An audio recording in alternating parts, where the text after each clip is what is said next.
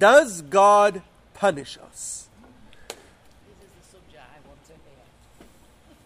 So a quick look in the Torah makes it clear that God rewards us for the good that we do and punishes us for the bad that we do. The Torah many, many times goes to great length, particularly in this week's Parsha, where the Torah goes for pages, it goes through 60 verses or so, describing the good that will happen if we follow God's commandments, and all the punishments that will happen if we do not follow God's commandments. Speaks of illness, we will get sick, famine, lose our children or family problems, war, exile, be exiled from the land, all sorts of, and gets very graphic in some places in the Torah, all the terrible things that will happen if we fail to follow God's commandments. If we open the books of our prophets, we see time and again the book of Judges describes in great detail how every time we failed to follow God, we were punished in various ways.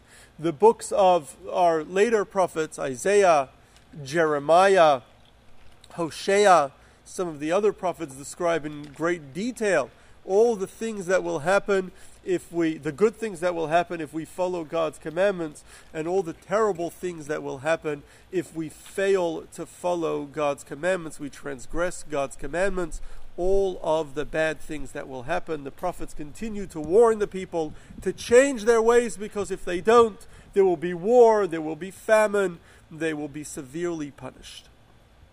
And there are many descriptions in Scripture of times that people did not follow God, and they indeed were punished. So it is clear that Judaism believes that God both rewards people for doing good and punishes people for doing bad. A quick look at the Torah, at the rest of our Scriptures, makes it very clear that God does punish us when we do bad. So sometimes people look into the Torah and the books of our prophets and see the various punishments described in great, sometimes graphic detail in the Torah and the books of our prophets, and get the impression of God as a vengeful God. Now, to be clear, we believe that God is infinite. God is our creator. God is not human in any way. And it would be wrong to ascribe human emotion, just like it would be wrong to describe any other human detail to God. It would be wrong to describe human emotion to God. God created human emotion. God doesn't have emotions the way we do. And when the Torah describes God getting angry, or God being happy, or God being merciful, it is clear that just as when the Torah describes the hand of God, or the chair of God, it is a metaphor. It is not meant to be understood that God actually has those emotions, just as it's not meant to be understood that God has hands, or that God sees with his eyes, or hears with his ears. Rather, they are all understood as metaphoric. The exact meaning of those metaphors are subject for another time, for a different discussion. But it is clear, and perhaps we could add that as a future topic, why God is referred to in metaphor. But it is clear that God does not have emotion. God does not act angry. God does not act out of spite in the same way humans would. Somebody upsets you, people get angry, people get upset, they hit them back, they hurt them back. God doesn't do that. God doesn't feel that in the same way. So we definitely cannot describe our emotions to God and a sense of anger or feeling to God the way we would describe normally for humans. Furthermore, it is clear that not only does God not feel vengefulness, God doesn't even act in a way of vengefulness. The Torah speaks many times, and the prophets speak many times, of God's great care for humanity, to use a metaphor, and God's great love for humanity, who are his children and created in his image. And this is expressed many, many times in the Torah, in scriptures, that we see God's love for people in general, cares for them, gives us everything that we need. particularly expresses the love for his chosen people, as we see in our Exodus, the Exodus from Egypt. We see from the fact that he chose us his people and gave us the Torah, led us through the desert, gave us the promised land, and really from the very fact that we've survived all these years itself is evidence of God's love and care for us. So while it does describe punishments in the Torah and in other books of our Holy Scriptures, however, it is clear that each of those times that the Torah describes them as punishments, it is because we were deserving of those punishments. And even then we are told in the Torah that God is slow to anger, again to use a metaphor, and quick to forgive. And he gives us many, many chances to change our ways and improve before punishing us. He only punishes us as the very, very last resort. So we should definitely not think of God in a sense of vengefulness. If anything, we should think of God as a kind, benevolent God that sometimes needs to punish us because we have gone too far. And God needs, and we'll soon talk about why and how God punishes us. So where did this concept that people have of God being vengeful come from? So I believe it comes from Christianity. Christians believe in this sense of a vengeful God. Well, then this second God that they believe in is then the kind one. And that's why they believe in a second God. We only believe in one. It is clear that in reading the Torah itself that they have misread Scripture in seeing God as a vengeful God. In fact, they tend to translate the Hebrew words kel kana, which is found many times in the Torah, which really means a zealous God. They translate it as a vengeful God. That's an inaccurate translation. It means God is zealous. Zealous meaning he takes his rules very seriously. And we're going to soon talk about what that means. But he takes his rules very seriously. They're very important. But it doesn't mean vengeful in any way. Yes? I wasn't going to bring this up until you made the statement. You say God doesn't have hands. You imply he doesn't have ears because he doesn't hear through them, or that he doesn't have eyes because he doesn't see. And then you go and say God has made us in his image.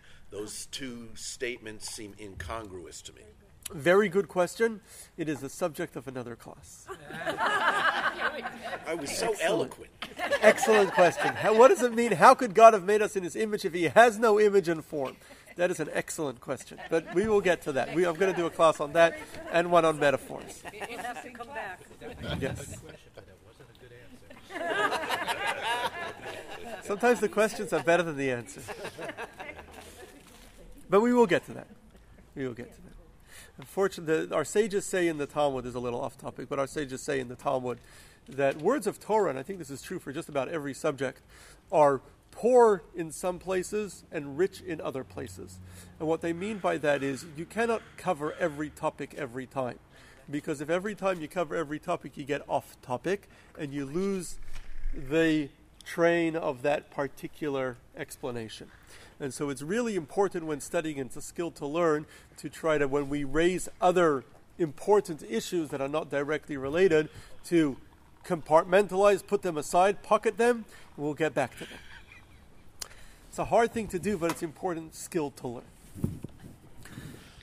So why does God punish us? So God clearly does punish us. He is not vengeful. He's not just angry at us and getting back at us. We should not think of him that. In fact, God is slow to anger, gives us many, many chances, and only punishes us when absolutely necessary. But why? Why does God punish us?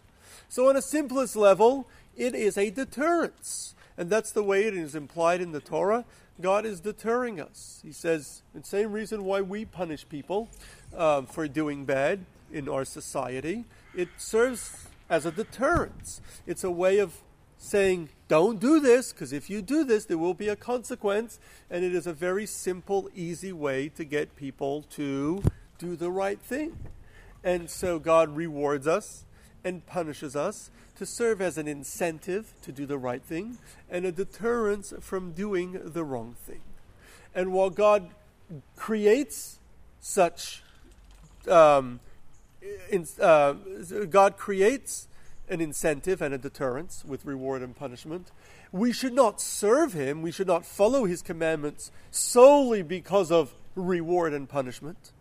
The Maimonides says that is the way of somebody who's just starting. That's a childish way to connect to God, to follow God's commandments. If you do things just because you'll be rewarded, you're not really doing it because of the value in the thing itself or because you care for God. You're doing it for the reward. You're not doing things because you're afraid of being punished. Well, firstly, it's a very negative way to live life, but it also, you're not going to firstly do a very good job. You'll only do as much as you need to not to be punished.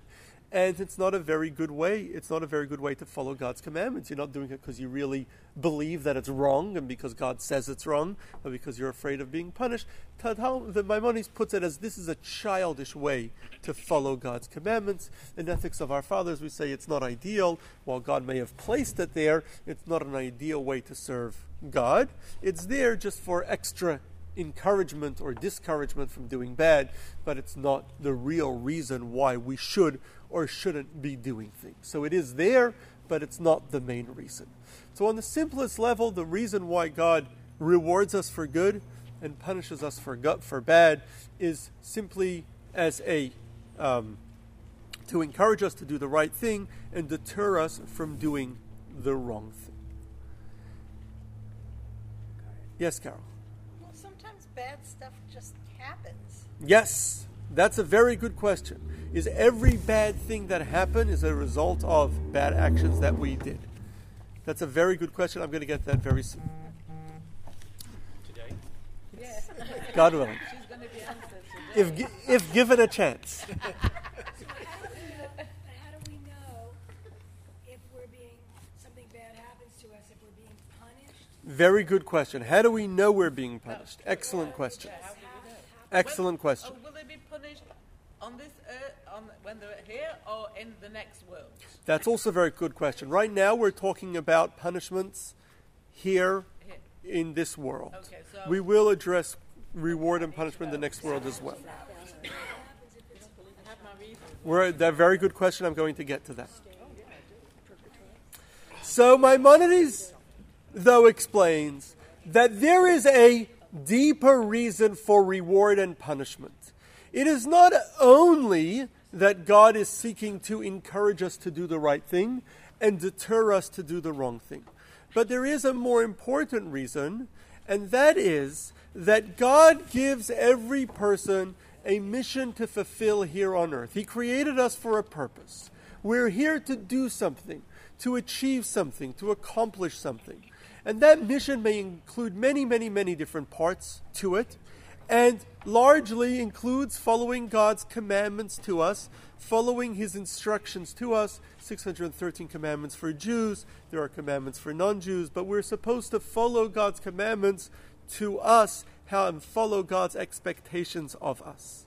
And then, as God's agents here on earth, God gives us the tools that we need to fulfill our mission or to fulfill the commandments that he's given us.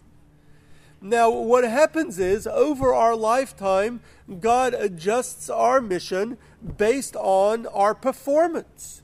We have regular performance reviews. We do that every year on Rosh Hashanah, regular and really every day, regular performance reviews. And depending on our performance, God adjusts our mission. If we're doing a really, really good job, then he gives us more things to do and more opportunities to do it. If we're not doing such a good job, then he takes away some things because he doesn't trust us anymore. And so God gives us what we need, the tools to fulfill our mission, based on what he expects of us. You could think of it almost like an investment banker. An investment banker starts off, the bank gives him a small amount of money to play with. Then they do a really, really good job. Their portfolio grows. They start giving him more and more and more accounts to work with. If they're not doing such a good job, then they take away accounts from them. So essentially, the better job we do, the more God gives us to work with so that we can do even more good. The worse we don't do a good job, the more God takes away from us so that He doesn't waste things if we're not doing a good job anyway.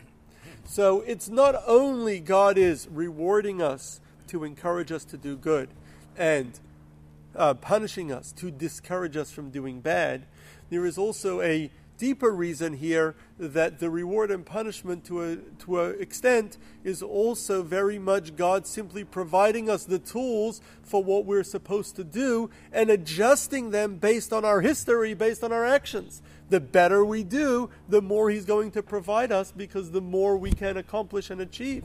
The worse we do, the more He's going to take away from us. How do we know that, though? How do we know? Well, God told us that in His Torah.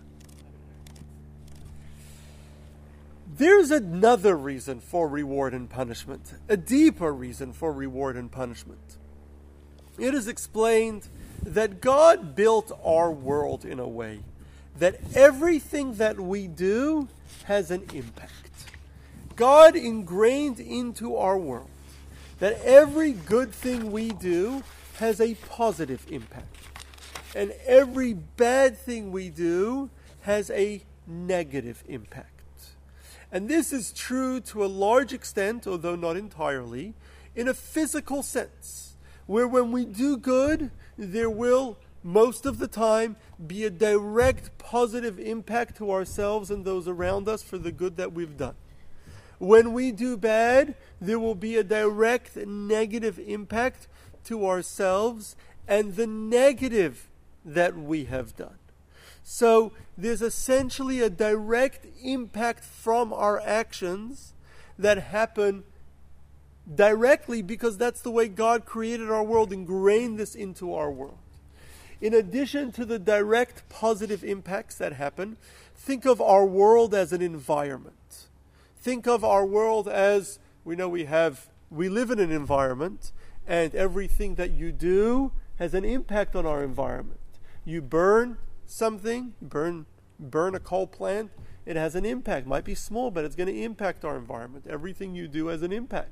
Every good thing you do might be small, but it has an impact. The same thing, also think of good and bad that we do as part of our environment of good and bad. Every good thing is going to have a positive impact. Every bad thing, most of the time, not always, but most of the time will have a negative impact. Or it always does, but we won't necessarily always see it, and we'll soon talk about why. But it's even further in a spiritual sense. We believe that our reality is paralleled by other spiritual realities, non-physical realities that God built that perfectly parallel our realities. And there are many, many, many such realities that directly parallel our reality. And we call these spiritual worlds.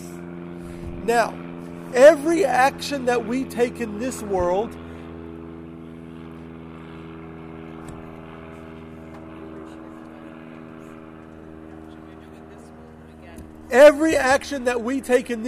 has an impact on the other realities, on the parallel realities, because the different realities interact with each other. So every action that we take in this world has a parallel impact, direct impact on those parallel realities. Those parallel realities in turn impact ourselves. So even if an action that we do cannot be directly traced physically to a direct impact, every single action without exception that we take, good or bad, has an impact on these parallel spiritual realities. Those parallel spiritual realities then in turn come back and impact our own reality in the same place and same way that we impacted them. And so when we do good, it will impact those spiritual realities, which in turn will come back and impact us for good. When we do bad, it will have an impact on those parallel spiritual realities, and in turn, impact us for bad. So every good thing that we do has a direct good impact, whether in a physical sense or through these parallel spiritual realities. And every bad thing that we do has a direct negative impact, either physically or through these parallel realities. And so when we do bad and bad happens to us, it is not only that we are being punished as a deterrence that others or we don't in future do bad. It is not only that God may be taking away some of our tools that He had given us because we're not doing a good job with them, but also we are seeing the consequences of our actions. The way God built our world, that every act that we do makes an impact. Every act that we do makes a difference. Now, we often don't appreciate the impact of our actions, but everything's going to make a difference, and it may be immediately, it may be over time. We will see that positive actions, we will see the positive impact. Negative actions, we will see the negative impact. So it's not only a punishment as a deterrence, it's not only that God may be taking away our tools, but also it's very much a direct impact from our actions as a result of our actions, whether physically or through these parallel worlds.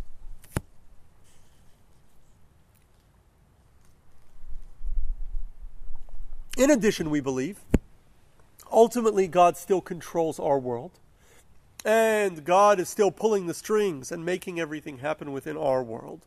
And sometimes God sends negative things our way, not directly as a punishment for what we've done, but as a wake-up call, as a reminder to change. Unfortunately, the way humans work is, when everything is fine and we're doing well, we forget. We forget to do the right thing. It's like when someone feels healthy and well, doesn't have any pain or any problems, they don't bother to take care of their health until they get a scare.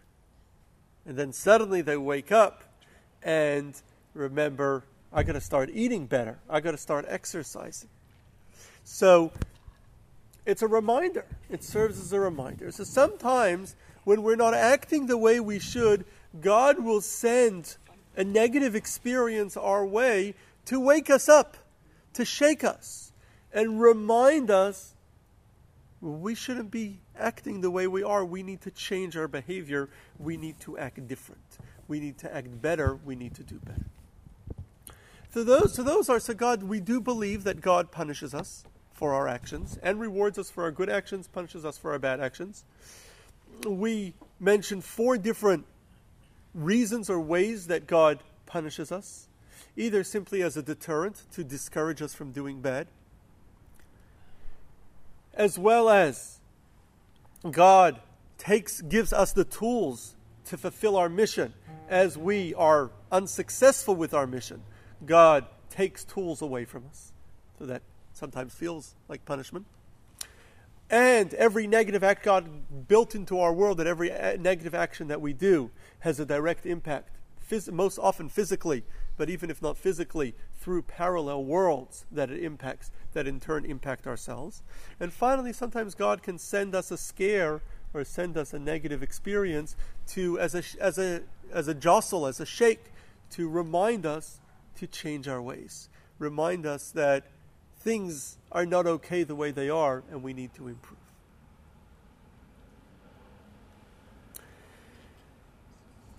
Sometimes, though, the punishments seem very, very harsh. If you look at the Torah, some of the punishments in the Torah seem you get cut off from God, you will die, for all sorts of various infractions. Punishment, for example, for Shabbos desecration. A person desecrates the Shabbos, lights a fire, for example. The Torah says the punishment is death penalty, their soul will be cut off from God. Very, very harsh punishments mentioned in the Torah for various things. Very, very harsh punishments. Now, to be clear, when the Torah says the death penalty, it's a maximum penalty. It was really actually carried out in courts. We rarely carried out the capital punishment. Even then, it was almost always for murder. but we generally didn't. We haven't had capital punishment. It was abolished in Judaism almost 2,000 years ago. So we haven't had capital punishment since then. But there are still punishments inflicted by God. And some of those punishments appear to be very harsh, very severe. Now, yes, Debbie? Oh, I was just going to say, according to Judaism, we don't believe in capital punishment. That's a very good question. We did a class a little while back about the Jewish belief in capital punishment. We do believe in capital punishment. We haven't practiced it for close to 2,000 years, is the short answer. Do we believe in eye for eye, tooth for tooth, whatever? An eye for an eye.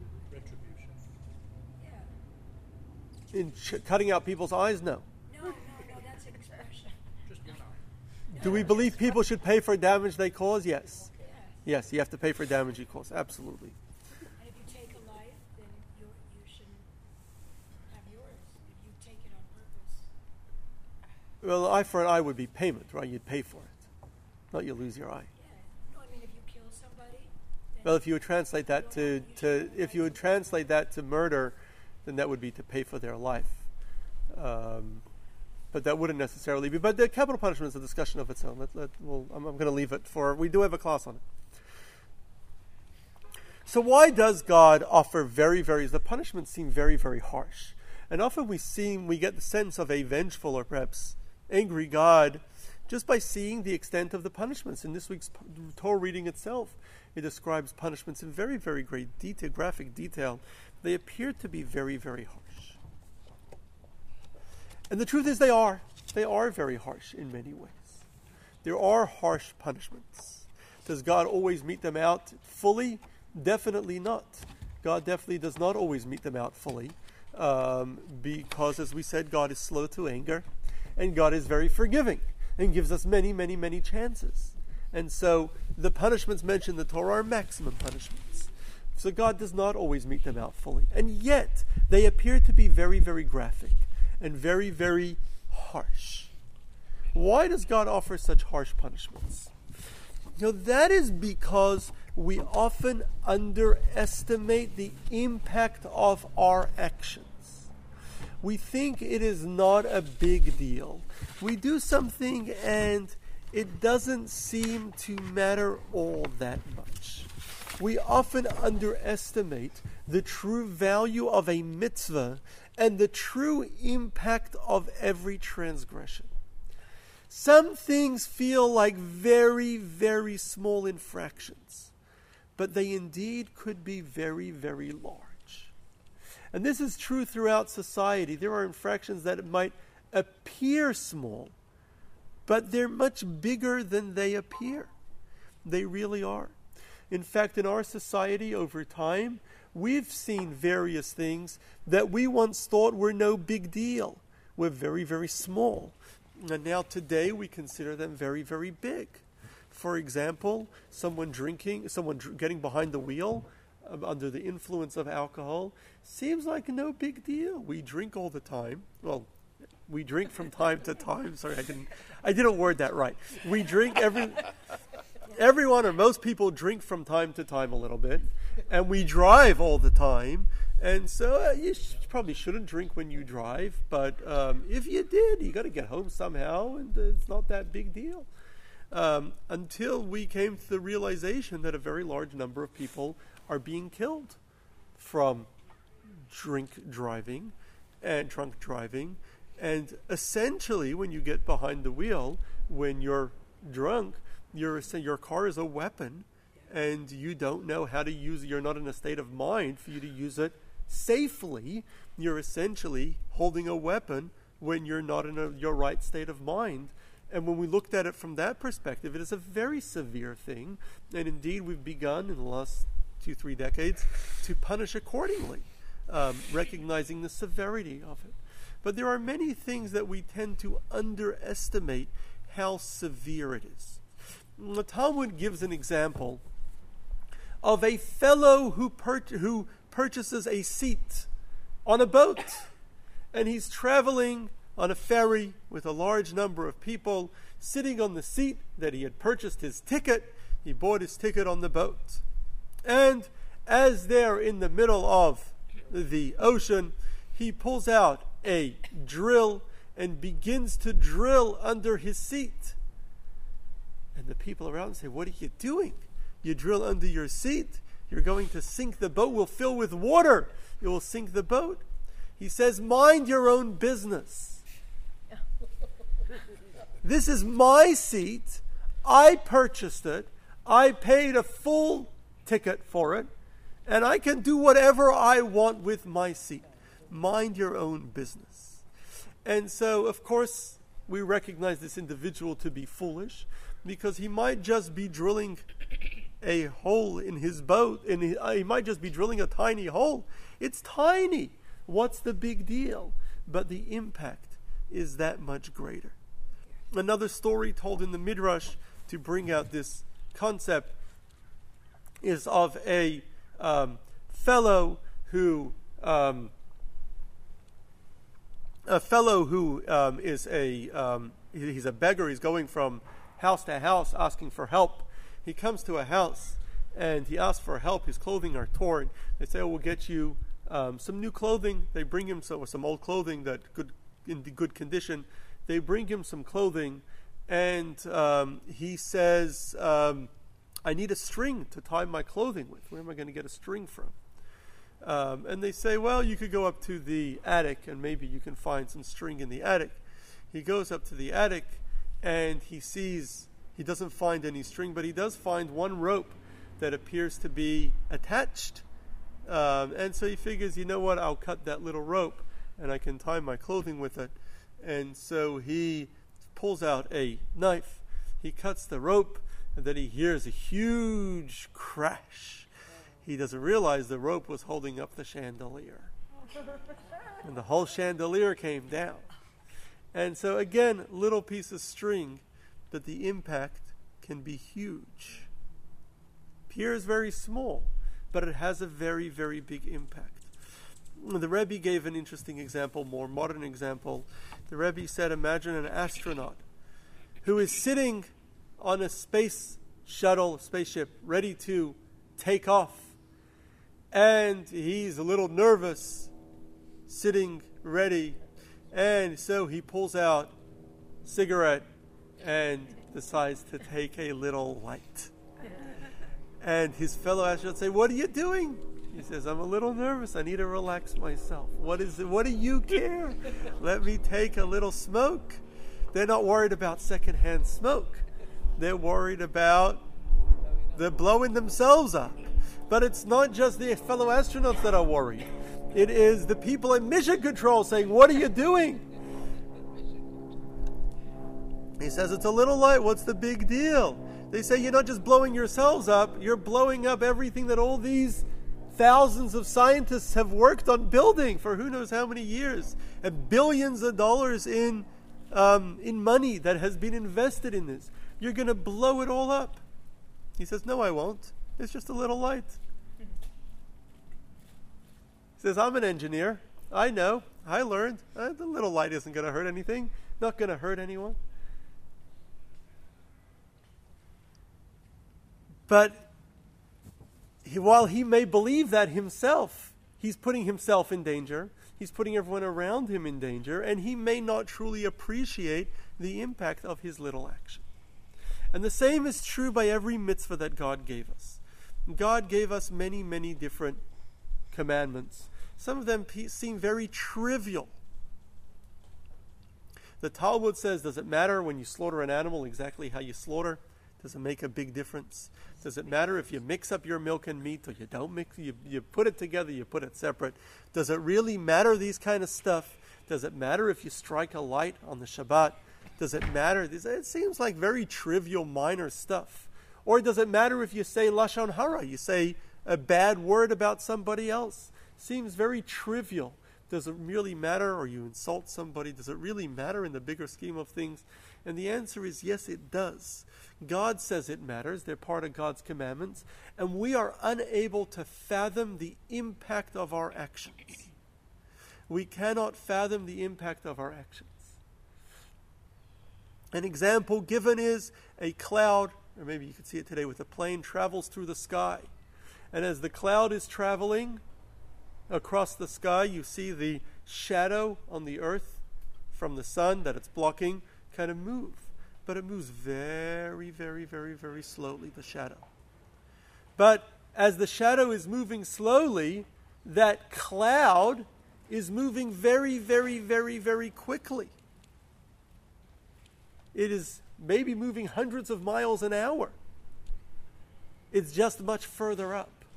And up there, right, you have to move much, much further to move a little bit down here on earth. And in the same way, what appears to be a small act in this world, firstly has impact that we don't necessarily recognize. We may be missing the bigger picture, but it's going to have a much stronger impact in parallel universes, in spiritual realities, which will in turn impact us in a much, much greater way, and we cannot fathom the impact of our actions. So they may seem trivial, they may seem very small, but they are huge. And so while you may ask, why are God's punishments so harsh for things that seem so small? The truth is that, yes, as we said, God doesn't always inflict the entire punishment. He's very merciful and gives us a lot of chances. But these punishments do match up to our actions. We simply underestimate the impact of our actions. Now, there are times, we're told, that sometimes we can indeed suffer or be punished in a way that does not match up to our actions. And that is because sometimes God decides to leave us to fate or to stop protecting us. You see, the Torah tells us that if we ignore God, God will ignore us. You ignore God, God will ignore you. And then you have to contend with life without God's help.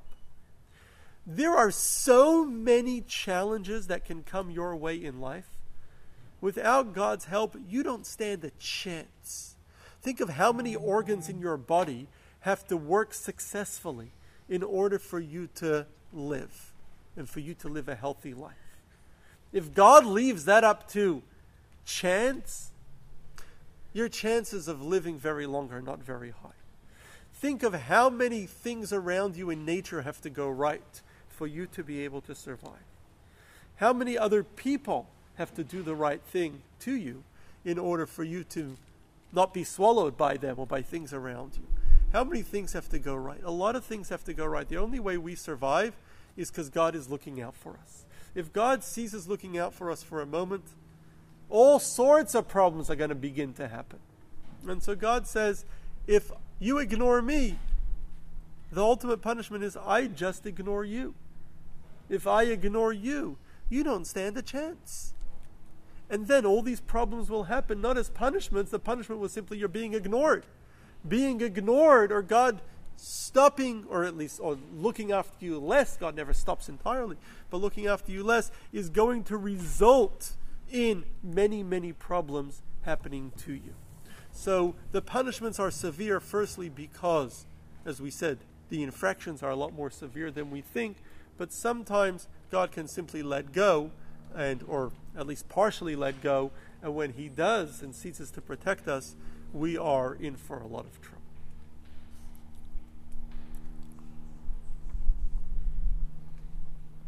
Now, clearly, as Debbie pointed out earlier, there are exceptions to the rule of reward and punishment. Clearly, there are people who do a lot of bad and seem to have it all good. It's not common, by the way. It doesn't happen that often. In other words, a lot of bad people tend to suffer in the end. Most bad people don't end up having it good over the long term. They do over short term, is common, but over the long term it's not. But not always. There are horrible people who die peacefully in their bed without too much suffering. There are also good people that seem to suffer, though they haven't done anything wrong. Now, the truth is, we cannot truly see what's going on. We don't know how good people really are or how bad people really are. That's true. We also don't know how much a person is being rewarded or punished. We don't know what's really going on in someone's life. Someone can appear to have it all good, and it's not as good as it looks. and somebody could have appeared to have it bad, and it's not as bad as it appears. And yet, despite that, it is clear that this reward and punishment system does not always work as advertised. In other words, the way the Torah describes it, you do good, good things will happen. You do bad, bad things will happen. That clearly doesn't always work. It definitely works much of the time over the long term, not immediately. Usually if you do something bad, you don't get zapped as soon as you do things bad. If you did, it'd be too easy. If every time you stepped out of line you got zapped, nobody would ever step out of line. It would hurt, right? It'd be too easy. So over the short term, it definitely doesn't happen. But over the long term, definitely those that do good, most of the time see good. Those that do bad, most of the time see bad. But it doesn't always work as advertised. Sometimes people do good and they still suffer. Sometimes people do bad and they still seem to have it all good. The truth is, we don't ultimately know why it's like that. We don't understand why. We do believe ultimately God knows what he's doing. We also believe that no one ultimately escapes justice. Nobody's going to get away with it. But the rule that actions always have consequences doesn't always seem to play out. There's a reason for that. Because in theory, if every good person only had good, and every bad person only had bad, our world would be a much better place, right? If every bad person, at least over the long run, failed, and most do, but if they always did, then our world would be a much better place. There would be a very clear incentive to do the right thing. So God created our world a little bit warped, where while the general system is when you do good, good things happen, and when you do bad, bad things happen. Not always immediately, but over time. But it doesn't always work like that. There is, if we could use tech terms, there is a bug in the code. God created our world in a way that it doesn't always work. The way it's supposed to work, and it generally works, is when you do good, good things happen, and when you do bad, bad things happen. But it doesn't always work that way. And this, our sages term as God's presence is hidden in our world. We don't always see God's presence, or we don't always see the direct result of our actions. So God created this bug in our world that it doesn't always work as advertised. He did this so that it shouldn't be too easy. If we saw every time people did good, good things eventually happened. Every time people did bad, bad things eventually happened. It would be a lot easier. He wanted things to be hard for us. And so he made it work like that it's not always clear and obvious that those that do good end up with good and those that do bad end up with bad. And yet, while it doesn't always work out that way, we do believe that God has a reason in each individual case as well. In other words, each time someone is bad and good things happen to them, God has a reason which we don't necessarily fathom, we don't understand, but he does have a reason for it. Every time a good person suffers, we don't know why, we cannot understand why, but we do believe that God understands and has a purpose behind what he's doing. And why that is, we don't know, and it's beyond our comprehension, only God knows. But not to worry, because even those that due to the glitch that God put into creation are not punished for their bad actions here in this world, in their current life, they will suffer in the next world. And even those who do not get rewarded in this world for their good actions will be rewarded in the next world as a direct result, direct consequence of our actions. In the next world, everything is clear-cut. You did good, you get rewarded for the good that you've done. You do bad, you get punished for the bad that you've done. Even then, it's not a retribution, but rather it's a direct consequence. Direct consequence of the good that you do creates good in the next world that you get to experience after death. bad that you do creates that bad in the next world that you get to experience after death. What does that reward and punishment look like?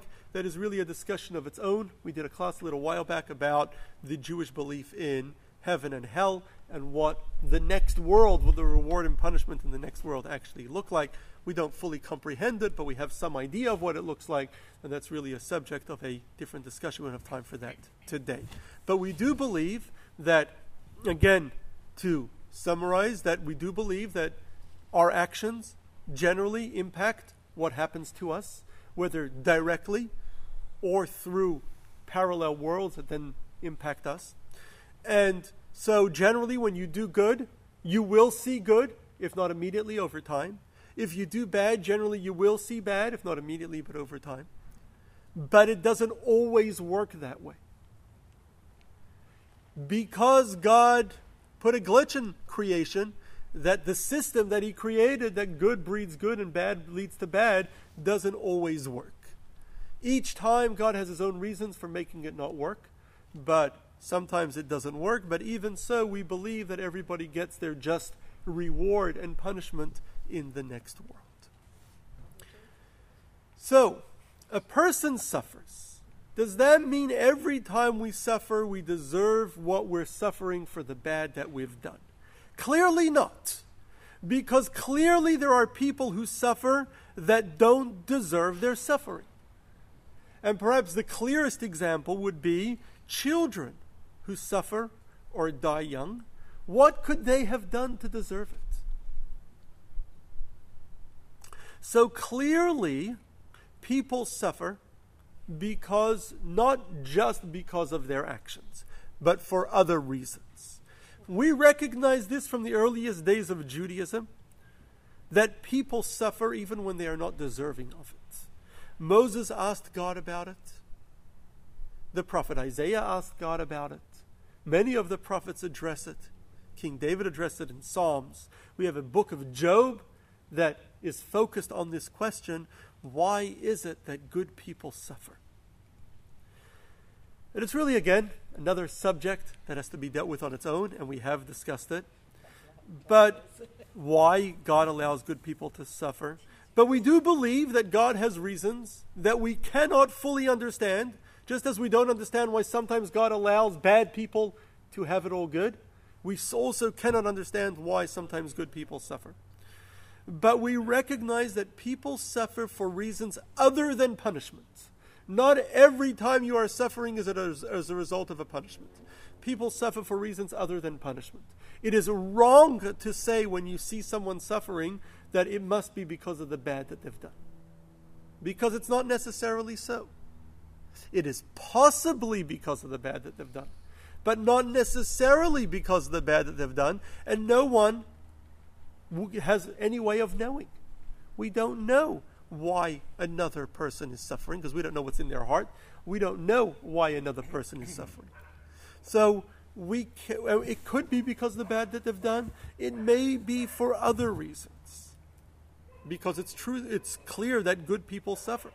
Reasons that we cannot fathom, that only God knows. But when faced ourselves with suffering, things go wrong. We're sick. We're in a financial hole. Having trouble with our marriage. Having trouble finding the right one. Having trouble with our children.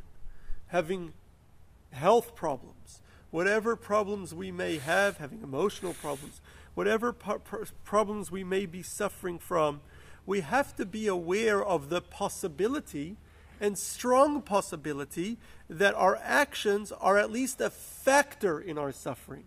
They may not be the entire reason. They may not be the reason at all.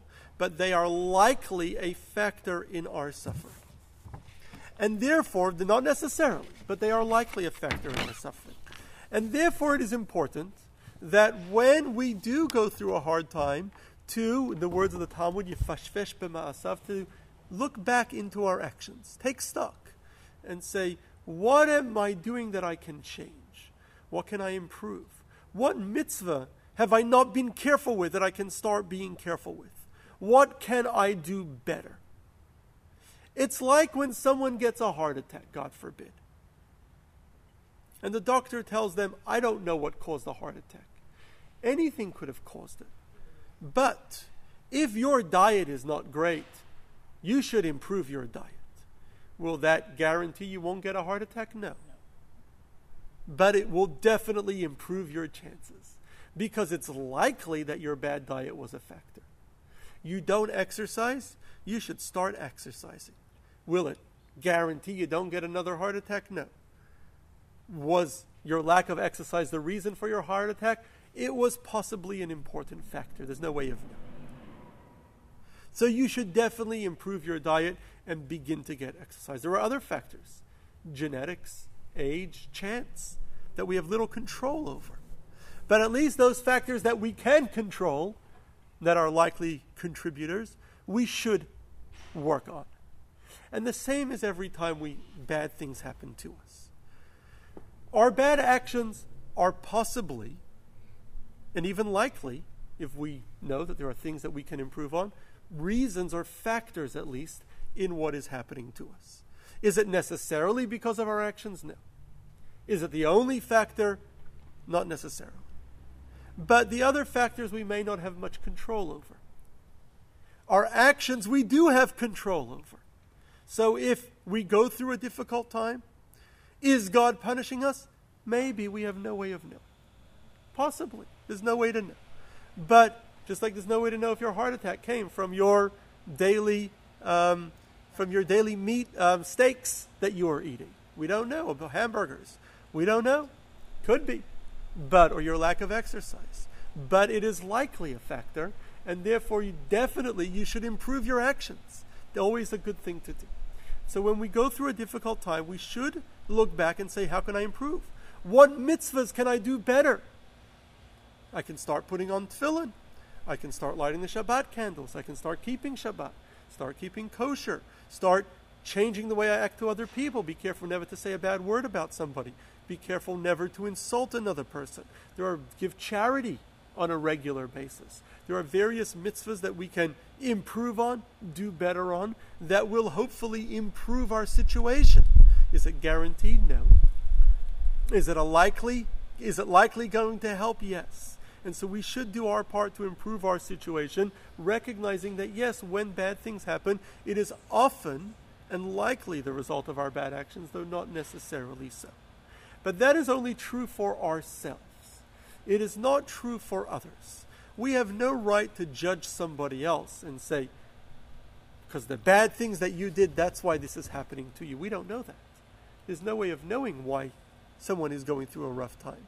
It may be due to reasons beyond their control, reasons that we'll never understand, reasons that maybe only God knows.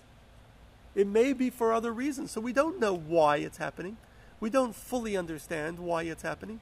It's ultimately up to only God understands why. So we should not be blaming other people for bad things that happen to them. It's all because of your bad ways. But at the same time, when going through a bad moment for ourselves and even for others, we should for ourselves, we know what we've done. And so we should try to change our ways. And even for others, encourage them. We don't know why it's happening, but it definitely can't hurt. If you do another mitzvah or improve on a mitzvah, it definitely can't hurt. It only can help. So it's definitely something that you should do. And so we look forward to conclude on a positive thing. I know it's somewhat of a negative topic. We look forward to a time when we reach a time of perfection. We believe in the coming of Moshiach that we will reach a time where the world will know no more suffering and no more punishment, and we will only have good.